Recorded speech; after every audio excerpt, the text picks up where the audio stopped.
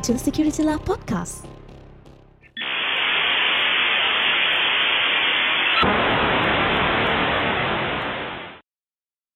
China is paying heavily for associations with Beijing's surveillance state.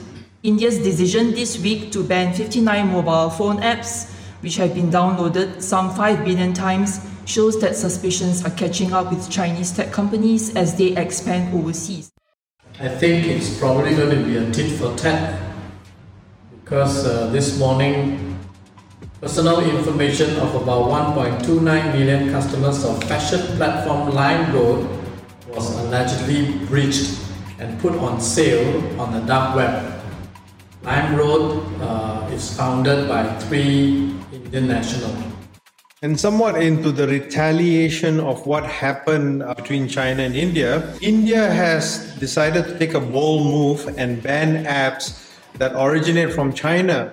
So you're talking about apps like TikTok, which ironically Indians made famous, WeChat, and a lot more. This kind of signals that whatever that happens in the physical world can and will spill over to the cyber world. Dee, any thoughts? Do you use any of the apps? No, except one, which I use a lot recently. But for me, my thought when I read that was, okay, you can ban it, we'll continue.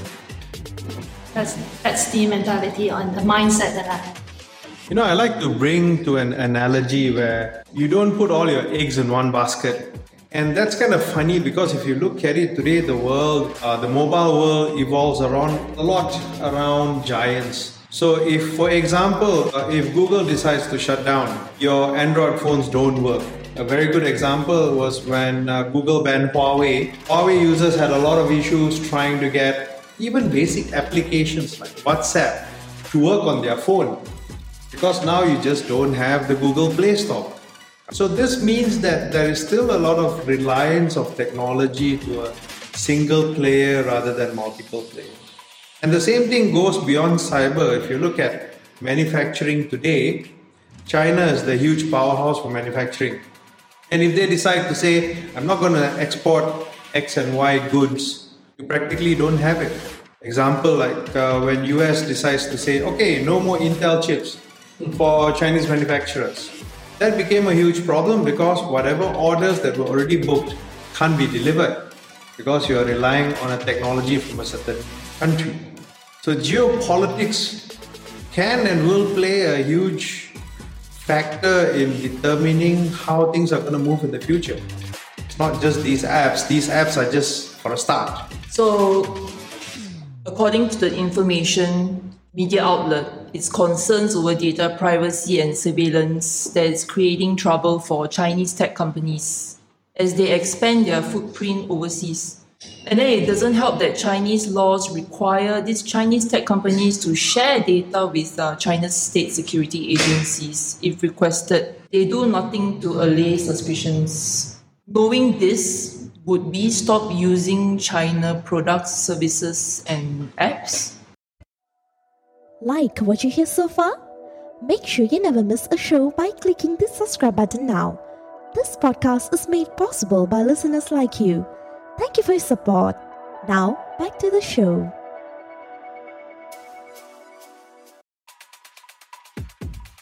If you think about it, from that list of, I think, 59 apps, one of them was Cam Scanner, if I'm not mistaken.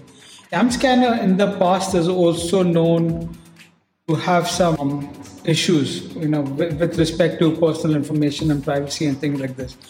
I mean, maybe there was just genuinely something fishy going on over here with these apps. It could be that for geopolitical reasons, this action must have been taken.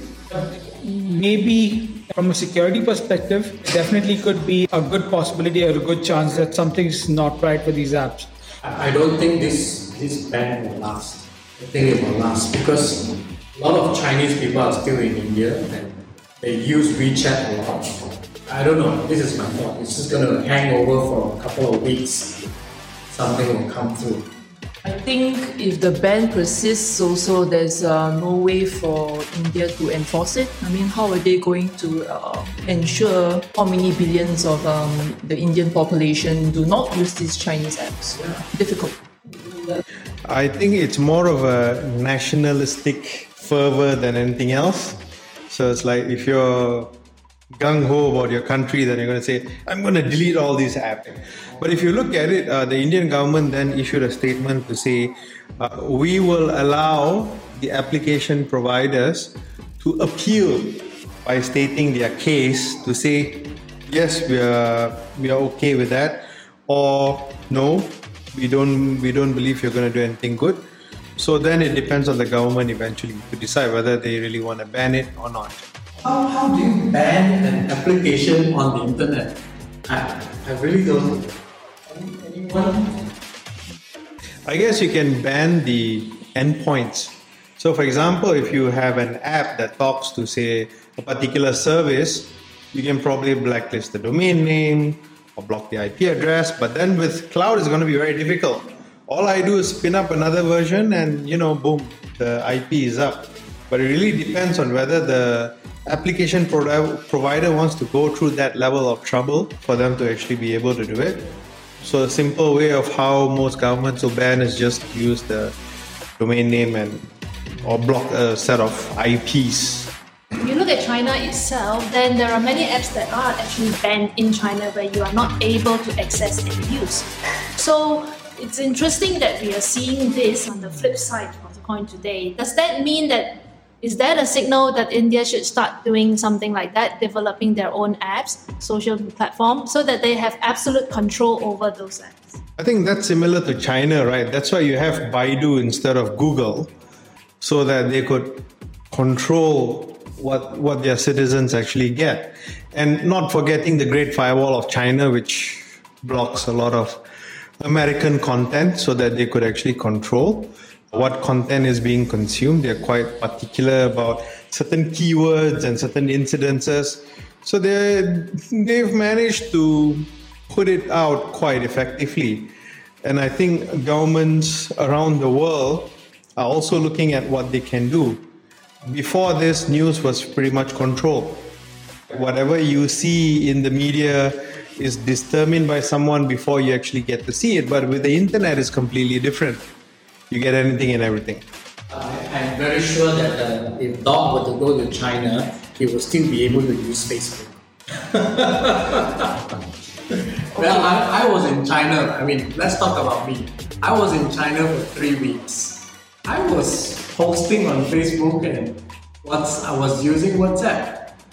Yes. I mean, I have my ways. I don't know, maybe Kat will use VPN, I have my ways. And we are still using the phone and all the apps as normal. And I'm very sure people like Nigel and Dog, I'm pretty sure you guys will continue to use anyway. Okay, so lots of what ifs that could happen and so on and so forth.